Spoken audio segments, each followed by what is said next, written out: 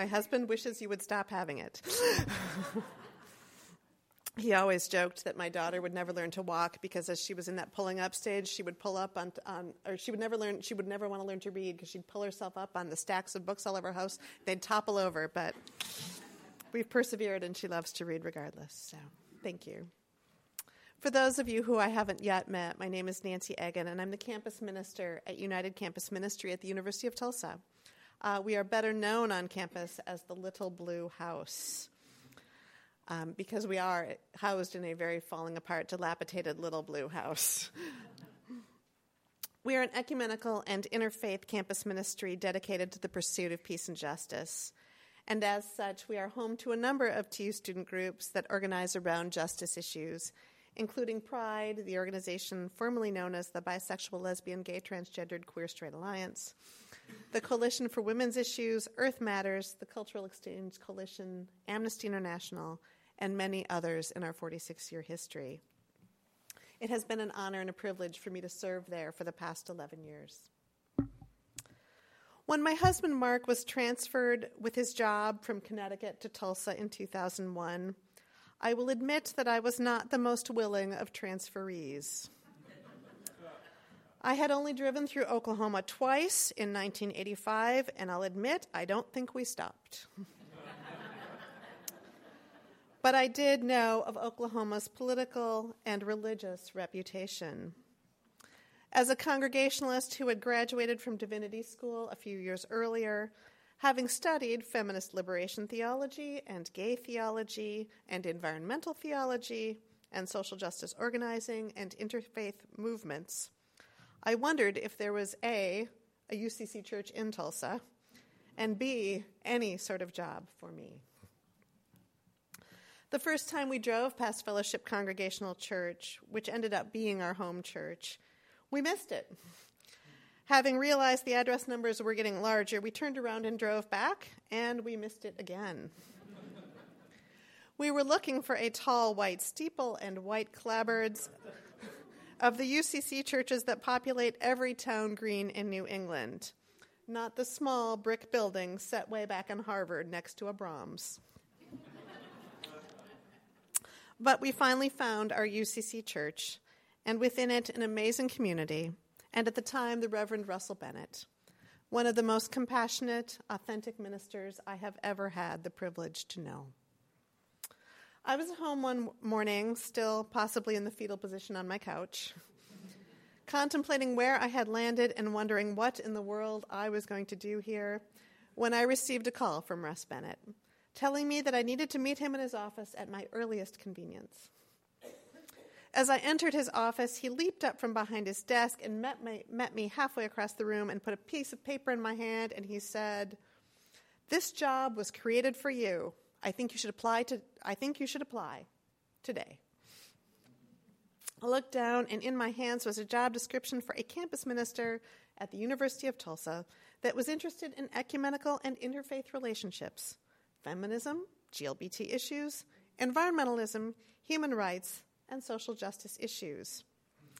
It turns out all of those years at Divinity School, when people constantly and repeatedly asked me what my eclectic and non-traditional course of study could possibly be preparing me for, it turns out I was preparing for the perfect job in this little ramshackle blue house in the midst of the TU campus. Surely God has a sense of humor. When I was offered that job in 2002, I had no idea that this particular weekend would become one of the most important each year in our ministry. As many of you probably know, this weekend is the Tulsa Pride Festival, hosted by Oklahomans for Equality, who will proudly tell you they are the 6th largest equality center in the United States. For more years than anyone can remember, the GLBT student organization at TU and allied members of the Little Blue House have marched in the Tulsa Pride Parade. My students will jokingly tell you, although it happens to be true, that the only day in any given year that I am guaranteed to wear a clerical collar is during the Pride Parade. Because what my Divinity School education did not prepare me for is that the most heartbreaking part of my job, and the thing that still wakes me at 3 a.m. year after year, is the stories of my students who have accepted their sexual orientation or gender identity, but whose families cannot or will not be supportive in the name of religion. A month will go by without hearing a new story, and I will get this irrational hope that maybe this is no longer an issue. And then someone requests a meeting, and I'll hear a version of that story again. No matter how many laws that we pass that protect the rights of GLBT citizens, if those closest to you are condemning, it has a terrible impact. One may have the legal right to marry one's partner, but if one's family won't recognize that relationship, there is still immense pain and suffering. And even worse, so much homophobia in our culture originates from and is justified by religion and religious communities. At the hands of ministers and Christian communities, my students have been subjected to everything from Christian reparative therapy, aversion therapy, reprogramming, shunning. The list goes on. Some are told, some of the who come from more moderate churches are told that their churches love the sinner, but not the sin. To be told that one's God-given sexual orientation or gender identity, is inherently sinful is a message neither loving nor affirming. It became evidently clear that while I care about many justice issues, one of the ways I could best minister to students who find their way to the Little Blue House was to be an unwavering ally and a voice within our religious community that all are welcome and beloved by God. And so, among many other activities, we march. If you have been to the Pride Parade here in Tulsa, you know that it really is a remarkable event. Gathered together are allied community organizations and open and affirming churches and GLBT youth groups and drag queens and LGBT-friendly businesses and families of all races and ages and ethnicities in this bubbling sea of rainbow humanity, which my daughter says is sprinkled with glitter. It is joyous and over the top and celebratory. I will also admit it is sobering, because when you round the final corner of the parade route, you encounter the protesters. Now let me be clear. I believe in the right of the protesters to be there. Freedoms of speech and religion are amazing gifts. But I do wish the protesters had a better understanding of the impact of their messages. Even after 12 years, knowing that some of them are the exact same people with the exact same signs, one group of men stands silently with their scripture passages, has been there every year I have marched. The force of some of their vitriol can still take my breath away. Each year I take a picture of a sign or two as a reminder, like George Takei reminds us, that our work is not yet done. A sign I had not seen before yesterday, and that was one of the worst I've seen in years, had the word gay, like an acronym, spelled out at the top of the sign. And coming down from each of those letters, it spelled out, God abhors you. G-A-Y. God abhors you. It is one thing to be hateful. It is another thing entirely to invoke God as complicit in your hatefulness. God as the author and ordainer of your hate. The bearer of that sign has the constitutionally protected right to spread his message. But who bears the responsibility for the broken hearts and minds and psyches and spirits that result from that message? In the fall of 2010, I was sitting at my computer at home working on a vigil we were helping to organize at the University of Tulsa in memory of Tyler Clemente and the other gay teens who had taken their lives after being the victims of bullying and harassment because of sexual orientation. When my then 6-year-old daughter, as is her wont when she has a question for me that she thinks might be tricky, sidled up to me as I was typing and quietly asked, "Mom, What does gay mean? I replied, well, gay means two people of the same gender who love each other. And then I went on to list just a few of the many gay and lesbian, bisexual, transgendered people that are a part of our lives. She thought for a moment, then she said, oh, so it means normal then. To which I replied, absolutely. Normal is, of course, a loaded word because for far too long in our history, we have equated normal with the norms of the majority. If the majority of people are right-handed, that must be normal. If the majority of people have white skin, that must be normal. If the majority of people are heterosexual, that must be normal. Anything outside of normal, then, is suspicious at best, to be feared and combated at worst. Indeed, for many years until it was reclaimed, the word queer, meaning different, outside the norm, was the pejorative label of choice for those who wanted to label and demonize the GLBT community. Of course, my 6-year-old didn't have access to this critiques of society's social constructions of normalcy. By using the word normal, she was just articulating her vision of the world, in which her best friend's family, comprised of 2 moms and 1 kid, is no different than her own family, comprised of 1 mom, 1 dad, and a kid. In her world, a family is a family, and they are all normal. My misgivings about the word normal aside, I share my daughter's vision and ask, isn't this the vision of the world we seek?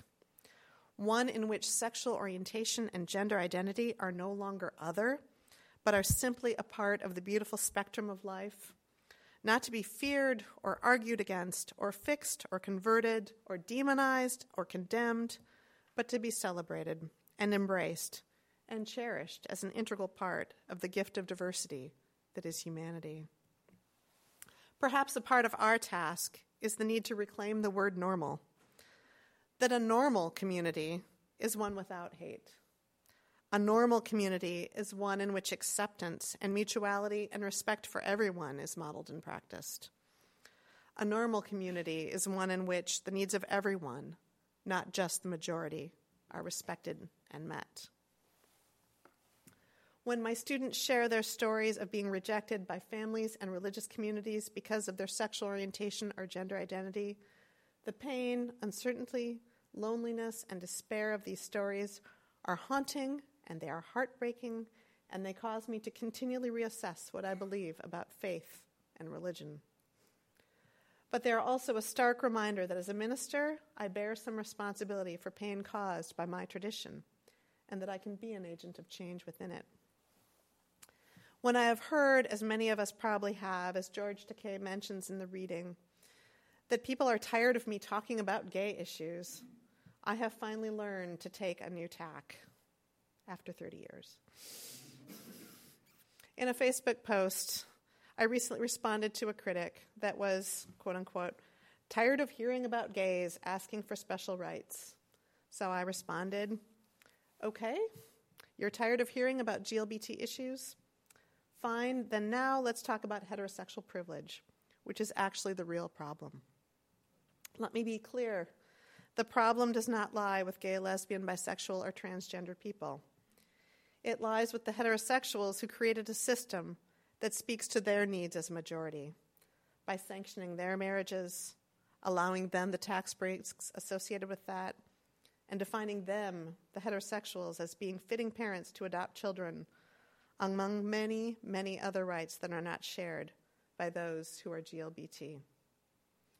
But these same heterosexuals too often don't want to acknowledge or relinquish a system in which relinquish this system that they have created that privileges them, because privilege works best if it seems invisible.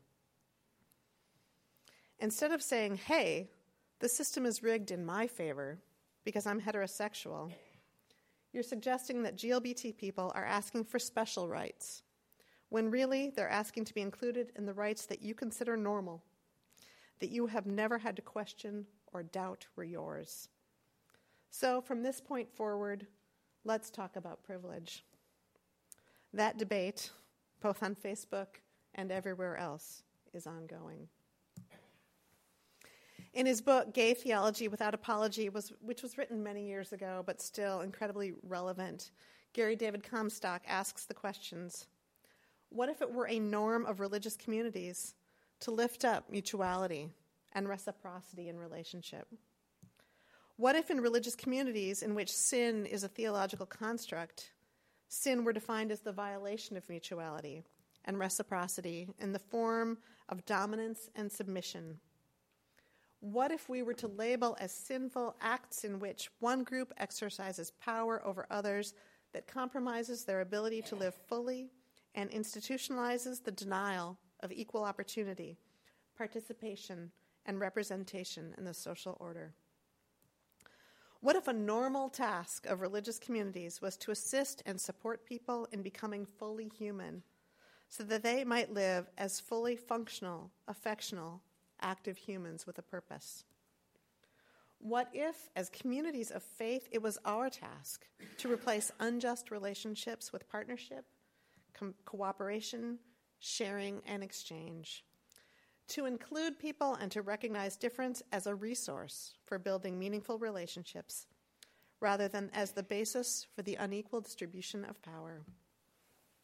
What if the normal response as a campus minister to a student saying, "I'm gay," were, "Hallelujah, you are on a journey of discovering who you are meant to be"? Okay, that might be my normal response. But what if it were everyone's? The good news is that I have the beginning of an answer to those what-ifs, because people are gathering. On Thursday night, across differences of faith and practice here in Tulsa, Oklahoma, an interfaith gathering joined together to say that they do affirm the beauty of diversity. Yesterday, all along the parade route through downtown Tulsa, religious communities marched and held signs and sponsored booths with a message of love and inclusion and acceptance. Here at Hope Unitarian, you have had a long tradition that lifts up mutuality and respect. Despite the protesters, we will continue to stand strong. Together, in solidarity, in our belief that acceptance and love of all creation are traditional and valuable religious norms. Are we normal? Absolutely. Amen.